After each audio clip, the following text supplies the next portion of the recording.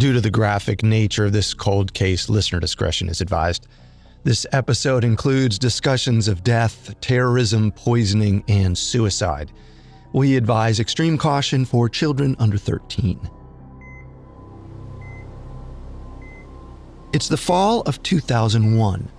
73-year-old Ernesto Blanco lies in a hospital bed in Miami. The news plays on the TV, but he can't really pay attention. He's too weak, too confused to even know what day it is. Confused seems to be the buzzword. His entire illness is confusing. Just over a week ago, he was working in the Boca Raton American media offices, pushing his mail cart and chatting with coworkers. Then he started feeling tired, kind of like the flu. By that night, he was so dizzy and exhausted, he checked himself into the hospital. Now, here he is. He's lost 16 pounds in 14 days. Blood and fluid fill his lungs. When he is able to pay attention to the news, reporters tell him at least 3 other people have been killed by the same symptoms he has. He can't help but think he's next.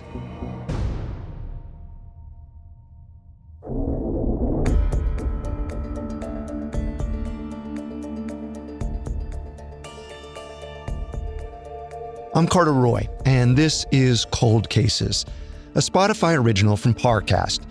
Every Monday, I tell you the story of a crime that went unsolved for decades. We'll explore a vast array of offenses, from burglary to arson to murder. Some weeks, forensic breakthroughs will solve long-dormant cases. Others will still be left searching for the truth. Today, we're exploring the 2001 Anthrax Attacks. From late September to November 2001, just after the 9/11 terrorist attacks, letters containing deadly powder were sent across America's East Coast. Authorities spent the next 7 years hunting down the culprit, using everything from computer records, security cameras, and genetic testing in the hopes of finding the truth. We have all that and more coming up. Stay with us. The attacks that rained death and destruction on New York, Washington, and Pennsylvania also callously ripped away the sense of safety Americans carried with them. The notion that ours is an invincible nation has been shattered, along with the World Trade Center towers and parts of the Pentagon. And Senator Charles Hagel says America is forever changed. America is in for a long fight. Jackie Bashir, Washington. September 11th, 2001 is an infamous date to most Americans, myself included. It's the day 19 terrorists hijacked 4 commercial airplanes in an orchestrated attack on the United States. In my case, I was living in New York at the time, but out of town, so I was actually on a plane back to New York when the attacks happened. So my plane was grounded. And then I spent the next few days on the phone with my fiance, who was on the rooftop of our place in Brooklyn, watching the towers come down and calling friends to find out who'd been inside. It was a very tense and terrifying time for everybody. And not just because it was so sudden, but because of what it represented. It was the first time a lot of Americans realized danger and violence could happen anywhere. We all hoped that feeling of unease would pass. Then came the Anthrax attacks.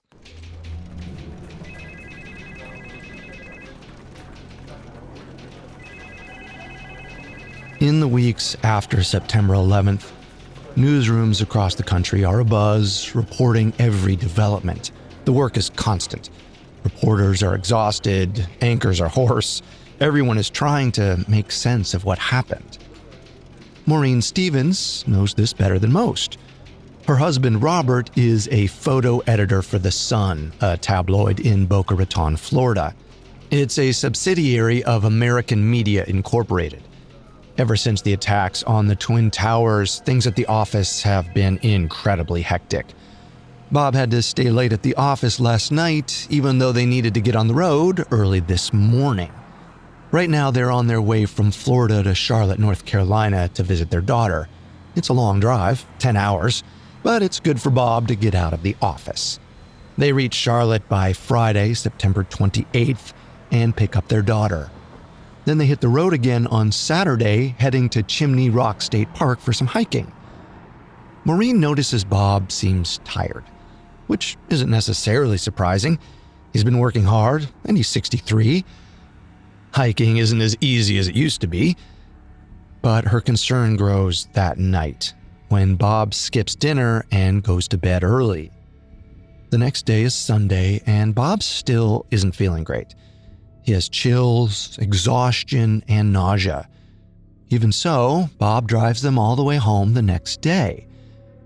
When they get back to Florida that night, Bob's fever has gone up. He seems disoriented. Really early in the morning, basically the middle of the night, he jolts awake and throws up. Maureen decides to take him to the hospital. At 2 a.m., Maureen drops Bob off at the ER. She heads home for a few hours and returns at 8 a.m.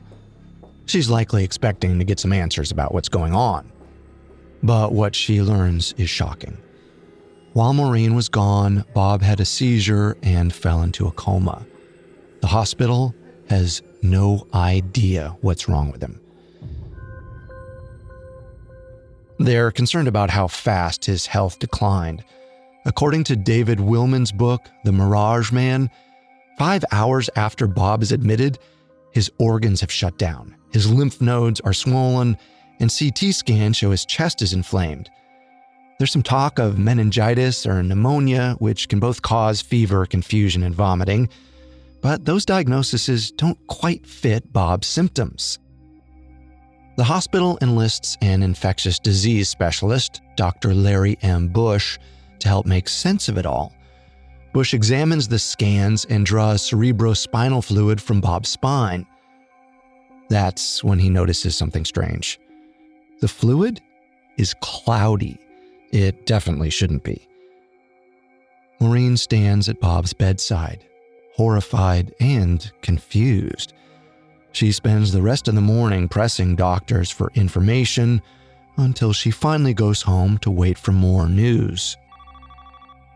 Shortly before 2 p.m., Maureen gets a call from the hospital. They tell her, Bob tested positive for anthrax. Okay, but what exactly is anthrax, you're probably wondering?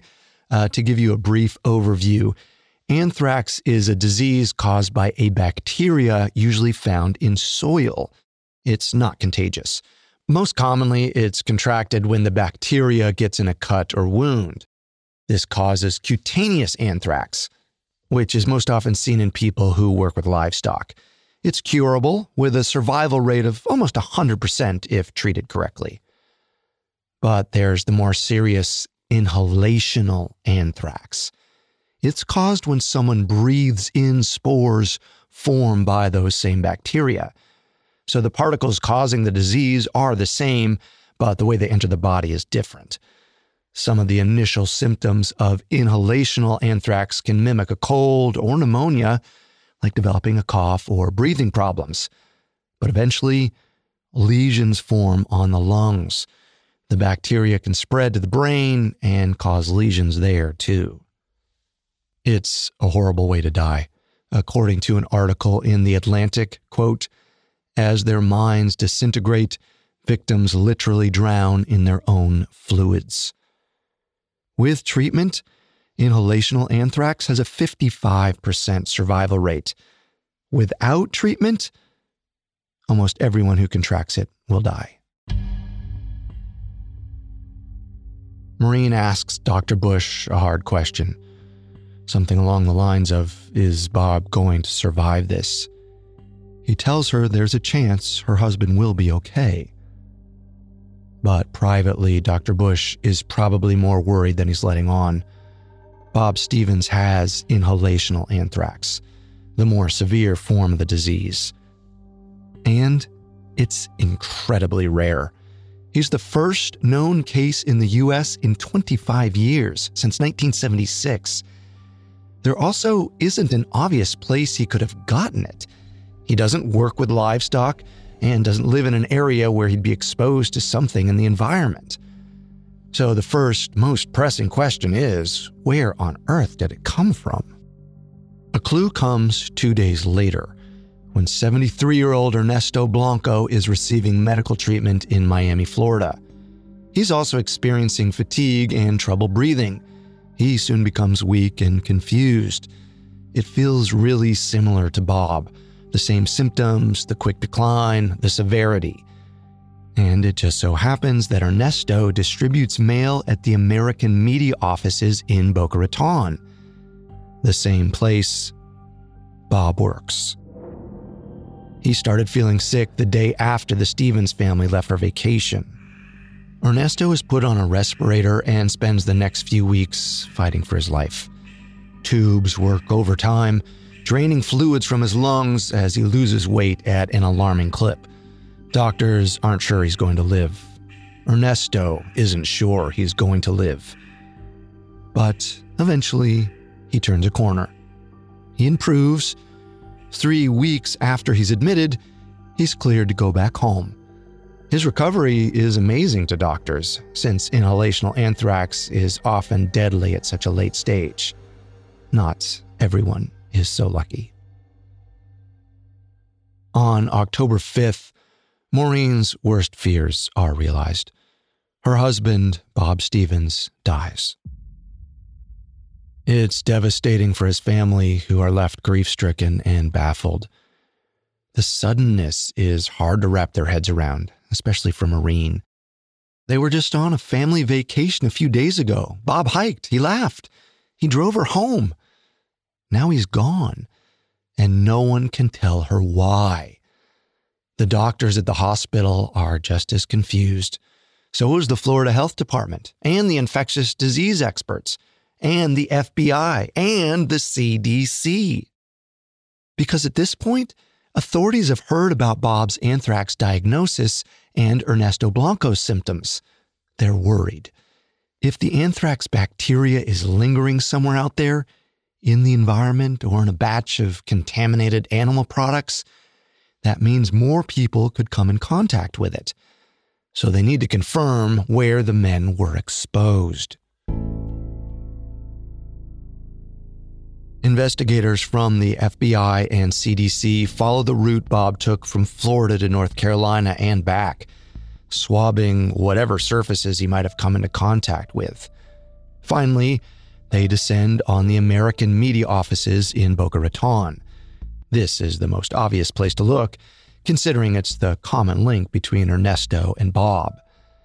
Members of a hazmat team get to work gathering samples from all over the office. As soon as they wrap up the next morning, they send the swabs for testing. 2 samples from Bob's office test positive for anthrax.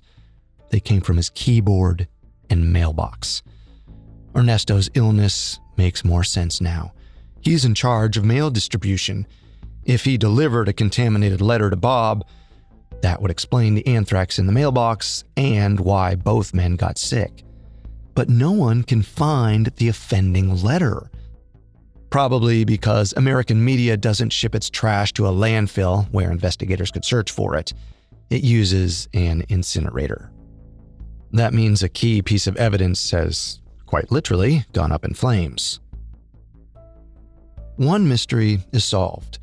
The investigators know where Bob and Ernesto got sick, but 1,000 others remain, the most pressing of which is still, how did the spores get there? I'm repeating myself here, but remember, anthrax has appeared in the United States for the first time in 25 years. It killed someone who had no proximity to obvious sources of the bacteria. The most likely scenario is that this anthrax isn't naturally occurring, but rather grown in a lab. It means someone did this on purpose. Still, the government suggests it's an isolated incident. There's no evidence of terrorism, so there isn't a need to worry. But a few days after Bob Stevens dies, a new development proves them wrong.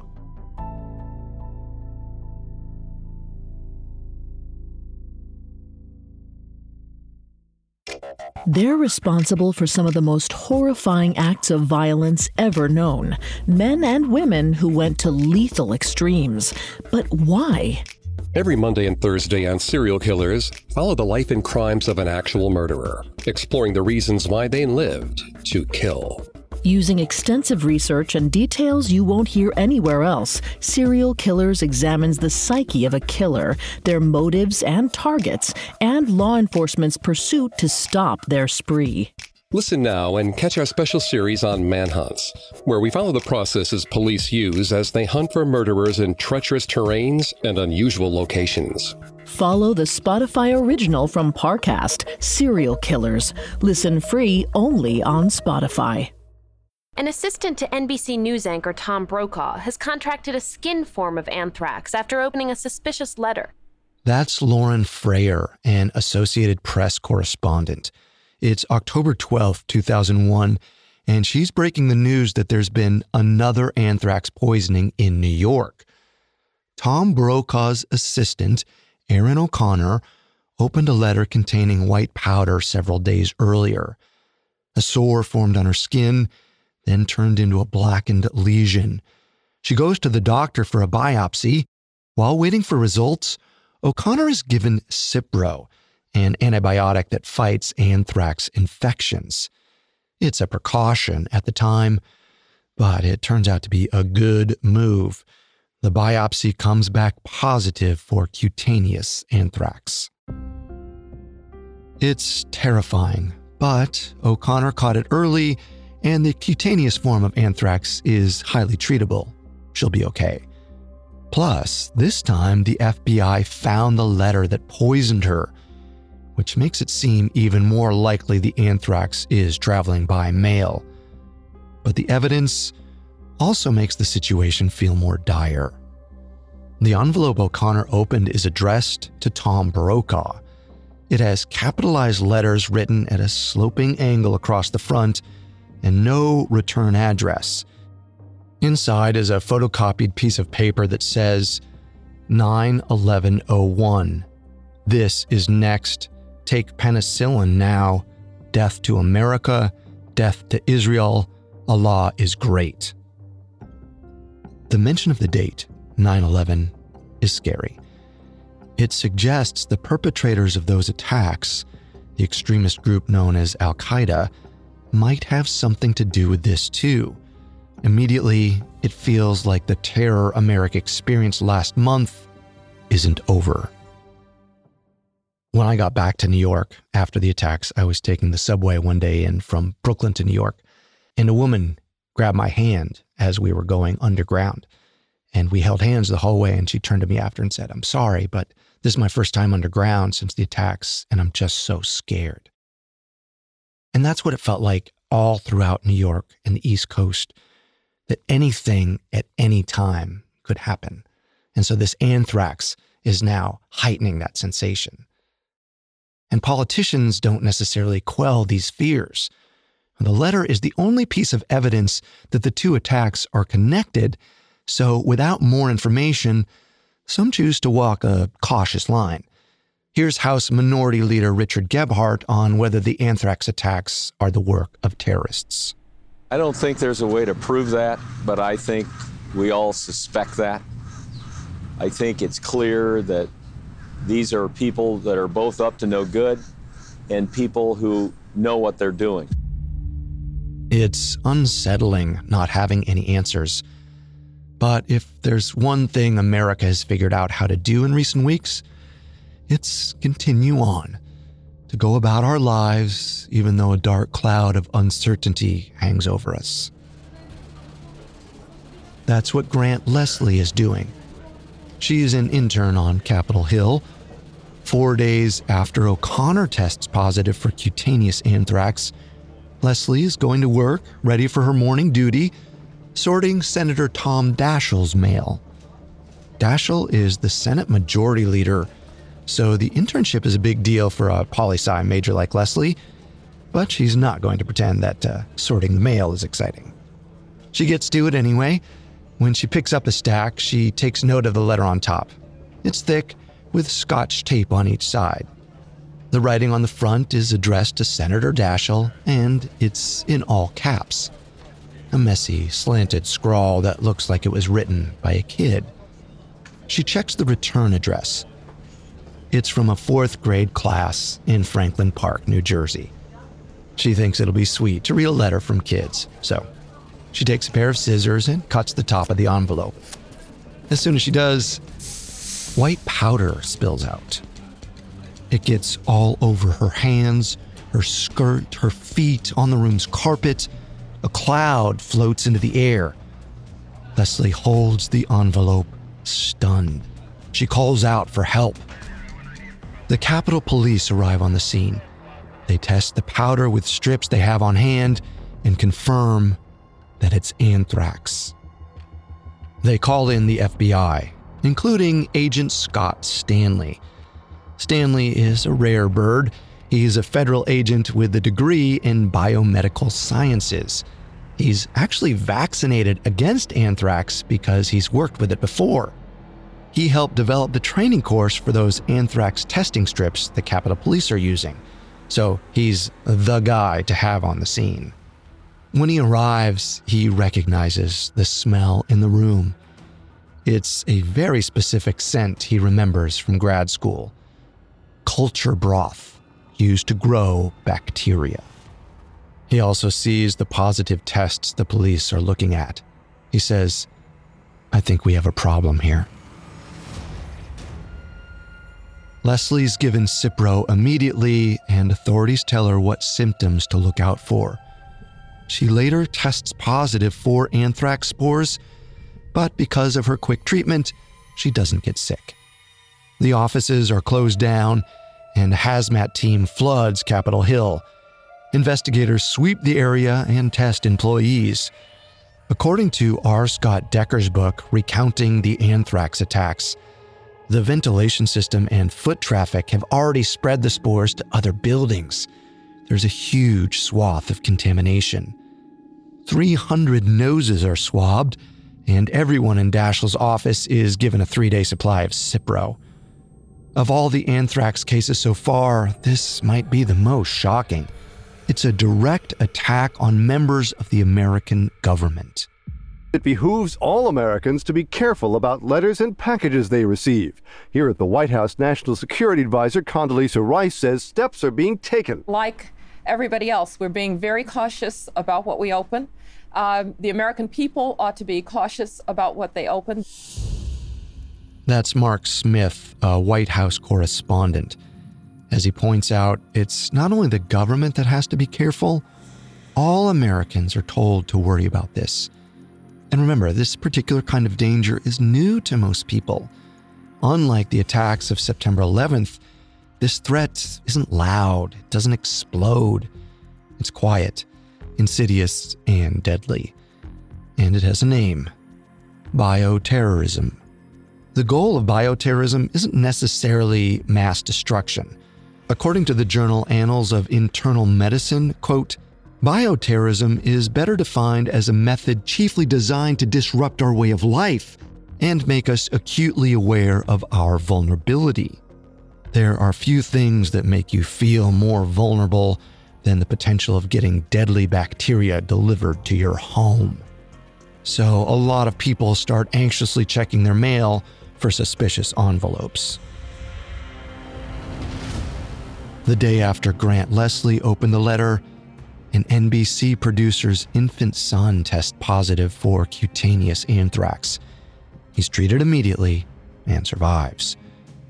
On October 18th, a CBS employee and a New Jersey postal worker test positive. Both are mild cases, but the next victims aren't so lucky. A government official says some tests for anthrax at a Washington area postal facility have come back positive. As AP correspondent Orla Reese reports, the Brentwood Postal Sorting Facility in Washington, D.C. is contaminated. 2 of their employees, Joseph P. Cursine Jr. and Thomas L. Morris Jr., die from anthrax. Their deaths are announced on October 23rd. Almost every other day, there's news of another infection. A State Department mailroom staffer on October 26th another postal worker on October 28th. The deaths don't stop either. AP correspondent Warren Levinson reports. Criminal and medical detectives are puzzling over the anthrax death of Kathy Nguyen, a 61-year-old stockroom worker at the Manhattan Eye, Ear, and Throat Hospital. The Vietnamese immigrant is New York's first case of inhalation anthrax, but investigators don't know where she breathed in the deadly spores. Then, on November 21st, a 94-year-old Connecticut woman named Ottilie Lundgren dies. According to Connecticut epidemiologist Dr. James Hadler, she was exposed probably from cross-contaminated mail that came to her house, a very low dose with sort of anthrax spores embedded in the envelope of a piece of bulk mail, and that spores would have been released when she tore the mail in half, which she usually did with her bulk mail. Ottilie is the last of 5 people to perish in the attacks. By the end of November, 22 people have contracted anthrax. The victims span Washington, D.C. and 4 states: Connecticut, New York, Florida, and New Jersey. According to the Amerithrax summary, around 10,000 people were potentially exposed, and 35 mailrooms and postal facilities were contaminated, as were 26 buildings on Capitol Hill. The news is constant. Headlines scream from newsstands, magazine front covers claim to have developments. People whisper about it in coffee shops, in doctors' waiting rooms, at work. They want to know who did this and why. So the authorities are under a lot of pressure to figure that out. The FBI forms the Amerithrax Task Force and breaks the search into different arms, mainly Amerithrax 1 and Amerithrax 2. The second unit handles anything in the investigation that's science-related. The first, anything that isn't. Both branches start with what they have: the letters. Authorities have 4 anthrax-laced letters. 2 are addressed to senators, 1 to Tom Brokaw, and another to the New York Post. There might have been 5 if the Florida letter that killed Bob Stevens had been found. The letters to the senators are the only ones with the return address: 4th grade, Greendale School, Franklin Park, New Jersey, 08852. But that school doesn't actually exist. It's a fake address to throw investigators off. Luckily, investigators are able to pinpoint where the letters were actually sent from: a mailbox in Princeton, New Jersey. It's good information, but it only helps so much. They still don't know who actually sent the letters, and they can't rely on traditional forensics here. None of the envelopes have fingerprints or hair. There's no saliva, since each one was closed with tape. Plus, it's hard to handle them, seeing as they're contaminated by anthrax. So Amerithrax 2, the science division, realizes they need to go a different route. They're going to follow genetics, not of a suspect, but of the anthrax itself. Agent Scott Stanley is in Amerithrax 2, and he enlists some experts to help with testing. They determine the anthrax used in the attacks is from a strain called Ames. R. Scott Decker, the author of Recounting the Anthrax Attacks, and an agent working in Amerithrax 2, makes a list of all the labs in the country that handle the Ames strain. There's at least 15. The FBI requests samples from all of them to compare with the anthrax in the envelopes. They're hoping one of those samples, or its mutations, will be a match. If they find the lab, maybe they can find their culprit. Meanwhile, investigators turn to the few researchers who work with Ames for help, like Bruce Ivins, an advisor on anthrax testing with the USAMRIID, the United States Army Medical Research Institute of Infectious Diseases, a lab facility whose research is focused on protection against biological threats. Ivins has worked with anthrax for over 20 years and gives the FBI access to the original Ames isolate for testing purposes. This parent strain is naturally occurring and had been found in a Texas cow during the 1980s. While Amerithrax 2 makes progress on the Ames strain, Amerithrax 1 is working on a profile to narrow down their list of over 1,000 suspects. The initial theory that Al-Qaeda is responsible is now on the back burner. According to the Amerithrax summary, investigators aren't able to find evidence that, quote, operatives had access to the type and quality of anthrax pathogen used. The new theory is that the letter's references to Allah and 9/11 are attempts to lead investigators down the wrong path, and the real perpetrator is someone acting alone, who knows a lot about anthrax and has a microbiology pedigree. Some of their suspects are from abroad, some are domestic, some work at companies in the biopesticide industry. But soon, one man stands out above the rest. His name is Stephen J. Hatfill. The Bureau has gotten multiple calls about Hatfill, and when they look closer, they keep finding reasons he fits the profile. Reasons like Hatfill worked for the USAMRIID for 2 years, and while he was there, he might have had access to the Ames strain of anthrax. He'd also been in Zimbabwe during an anthrax outbreak and wrote an unpublished book about bioterrorism. While working as a contractor for Science Applications International Corporation, Hatfill applied for a top security clearance to work on CIA projects. His application was rejected after failing the required polygraph test. This happened just 6 weeks before Bob Stevens died. To investigators, that means he has the knowledge and possibly the motive. So far, this evidence isn't anything they can use to directly tie him to the attacks. But then, they get a clue that could change everything.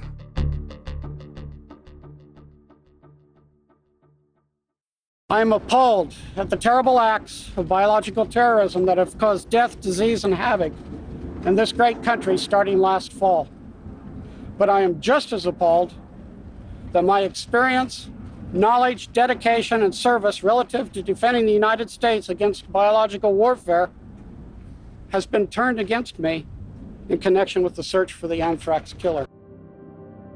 That's Stephen Hatfill speaking, proclaiming his innocence. But investigators feel like they've drawn an ace in Hatfill. He filled prescriptions for Cipro in September and October.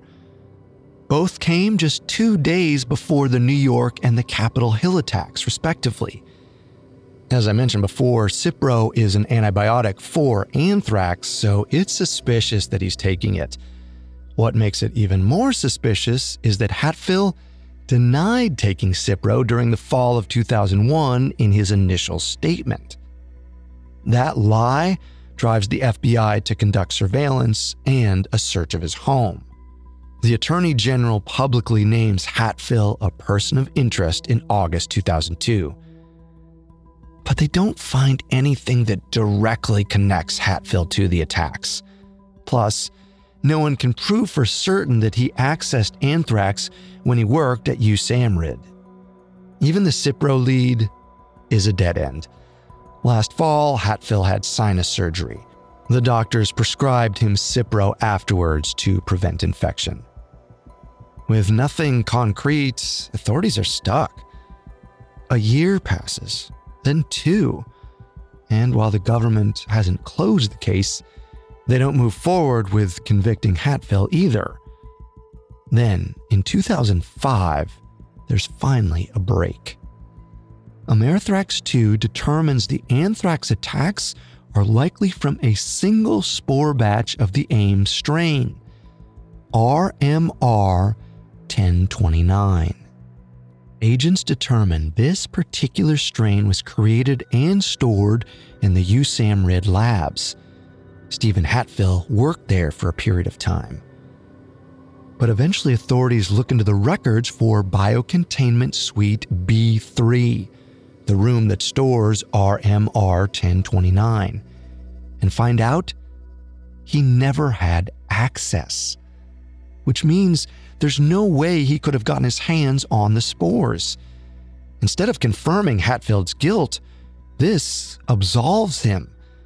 For the FBI, it's a frustrating setback. Another year passes with no answers for the country. By 2006, the case boasts some impressive stats. Roughly 53,000 leads, 6,000 subpoenas, 67 searches, 9,000 interviews. In the past 5 years, entirely new methods of scientific testing have been created, and the boundaries of bioterrorism research have been expanded. But no arrests. And it seems to the public, no new suspects. It's hard for the families of the victims who are clamoring to know why their loved ones are dead. Some, like Maureen Stevens, have brought lawsuits against the government, asking them to answer for why this happened. Grant Leslie, who's gone back to work on Capitol Hill, doesn't think answers are coming. She says, quote, "I think once things started getting out 6 months, a year, I just assumed that they had no clue what had happened." It seems exhausting for the task force too. Some members keep their heads down and continue digging, while others move on. News organizations are critical of the silence. They speculate the case has gone cold, that the killer has gotten away with it. But the Anthrax Task Force does have a suspect. They just aren't ready to tell anyone. Early on, Agent Scott Stanley noticed a problem. They'd enlisted a lot of experts on anthrax to help with the investigation. Those scientists provided tests, research, advice, and samples to the FBI. They also let investigators into their facilities, which are adept at producing and testing anthrax spores. The thing is, the same thing that makes someone a good resource in advising on anthrax also makes them a good suspect.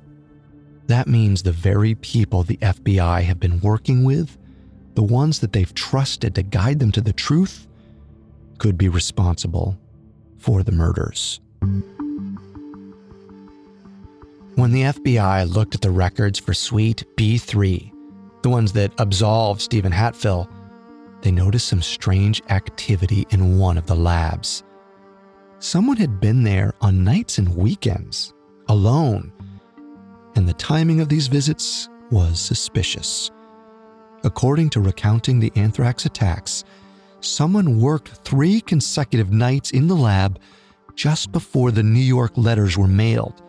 Then, another 3-night stretch just before the Capitol Hill letters were postmarked. That man was Bruce Ivins. I mentioned Bruce Ivins earlier. He works at the USAMRIID and spent his life developing vaccines for anthrax. He's written more than 50 publications about it and is an expert in anthrax spore production. He's the one who handed the original AIM strain over to investigators. According to the Anthrax summary, the FBI determined that strain was under Ivins' quote, sole and exclusive control. Ivins had been one of many on the Anthrax suspect list for a while, but now in 2006, he's risen to the top. The spore matches are a big reason. However, Ivins was also suspected of sending the FBI a set of misleading samples in 2002, which didn't have any genetic variants that would connect him to the powder used in the attacks. Ivins actually had AIM samples that did have those variants. To investigators, it seems like he purposely withheld them. He has no explanation for this apparent mix-up. And then there are the lab hours. Prior to the fall of 2001, he rarely worked late. So the uptick in activity, especially since it coincides with the attacks, feels like evidence. Ivins has no explanations for this either. And there's more. The 4 anthrax envelopes had some manufacturing information on the back, just a few lines stating the year and that they were made with recycled paper, the sort of thing you probably wouldn't even notice. But the scientists who compared the envelopes found minor printing defects in this text. Because of these defects, they were able to determine the envelopes came from the same pack, which were sold at a post office in Frederick, Maryland, where Bruce Ivins just so happens to have a mailbox. The FBI is really starting to believe this is their guy. That's when they get access to Ivan's computer, which provides them with some unsettling insight into his life. Ivins uses a litany of aliases in his communications, and his messages reveal a paranoid man who's frustrated with his career and marriage. According to some of his exchanges, he's also been diagnosed with personality disorders, anxiety, depression, and psychosis. He's on a few different psychotropic medications. There's evidence of some unnerving behavior, too, like his fixation on a former female lab tech and a Princeton sorority. It's eye-opening enough for investigators to continue moving forward. On November 1st, 2007, the Anthrax Task Force searches Ivan's house, cars, and offices in Frederick, Maryland. They uncover a few suspicious items. According to the Anthrax summary, those include, quote, a large collection of letters that Dr. Ivins had sent to members of Congress and the news media over the previous 20 years, including one sent to NBC News in 1987 at the same address for NBC used on the Brokaw letter. Some of these letters are program proposals, while the letters to Congress members were usually about politics. Ivins used pseudonyms in most of his correspondence. It's good news for investigators. That's one of the things they were looking for: addresses to where the letters were sent. They also find some weapons, a few handguns, stun guns, and a taser. Over the next year, more searches are made, interviews are held, and authorities slowly gather more evidence against Ivins, including a threatening email he wrote to a fellow scientist and a violent outburst during a group therapy session. By 2008, the FBI thinks they have enough to indict Ivins on 5 counts of murder with the use of a weapon of mass destruction. The death penalty will be on the table. But on July 29th, they realize they won't be able to charge him.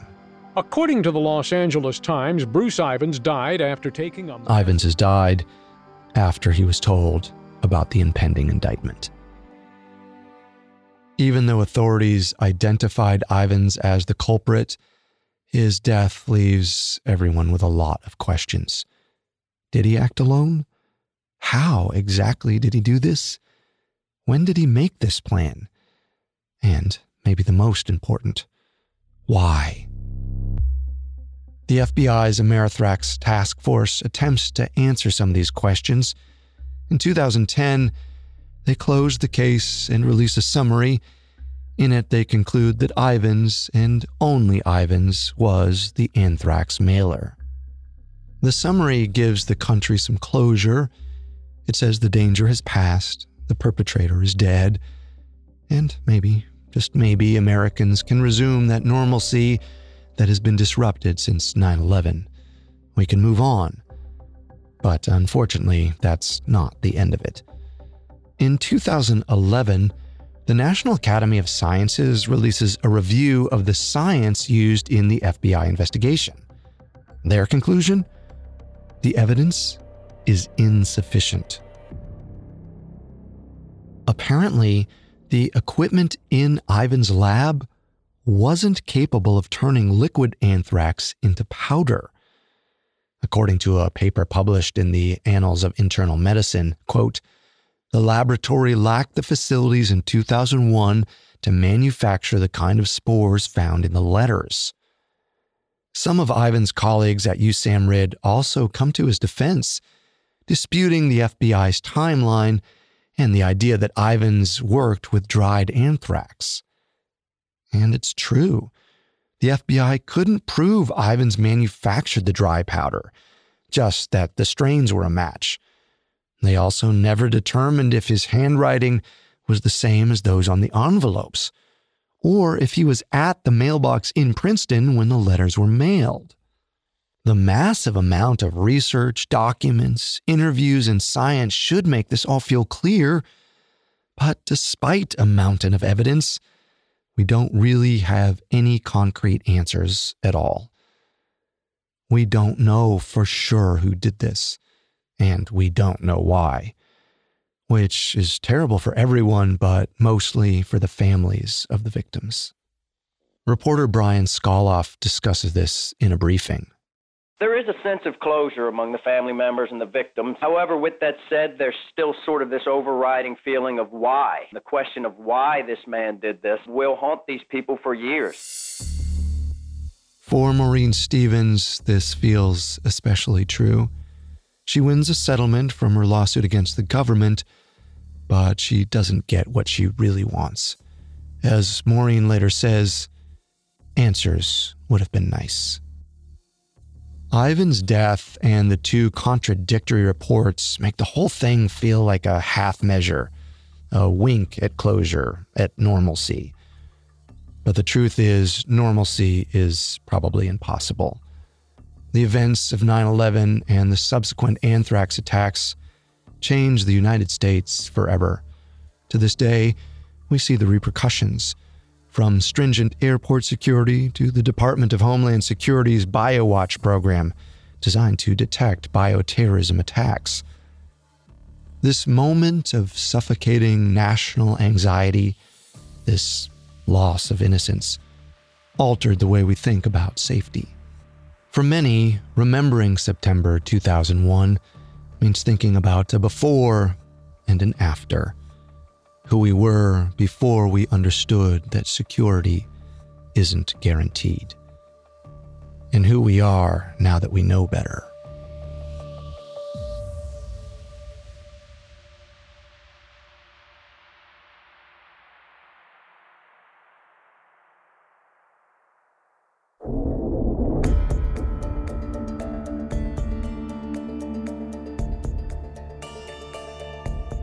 Thanks again for listening. We'll be back next time with another cold case.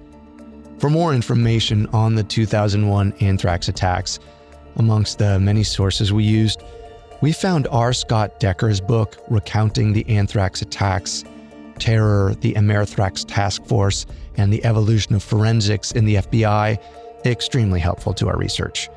You can find all episodes of Cold Cases and all other Spotify originals from Parcast for free on Spotify. We'll see you next time.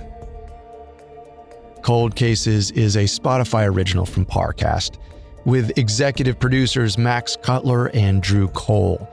Our head of programming is Julian Boireau. This show is developed by Mickey Taylor.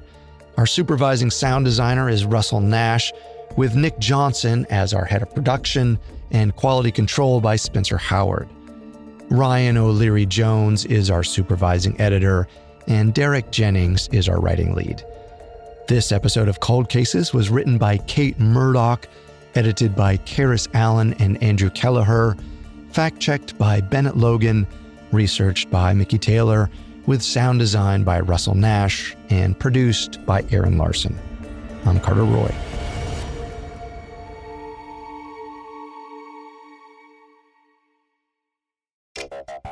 Dahmer, Bundy, Gacy, Ramirez. You know the names, but do you know the whole terrifying story? Every Monday and Thursday on Serial Killers, take a horrific journey through the origin, evolution, and madness of a real-life murderer, exploring the reasons why they lived to kill. Some were charismatic, others were calculated, but all of them were disturbingly deadly. Follow the Spotify original from Parcast, Serial Killers. Listen free only on Spotify.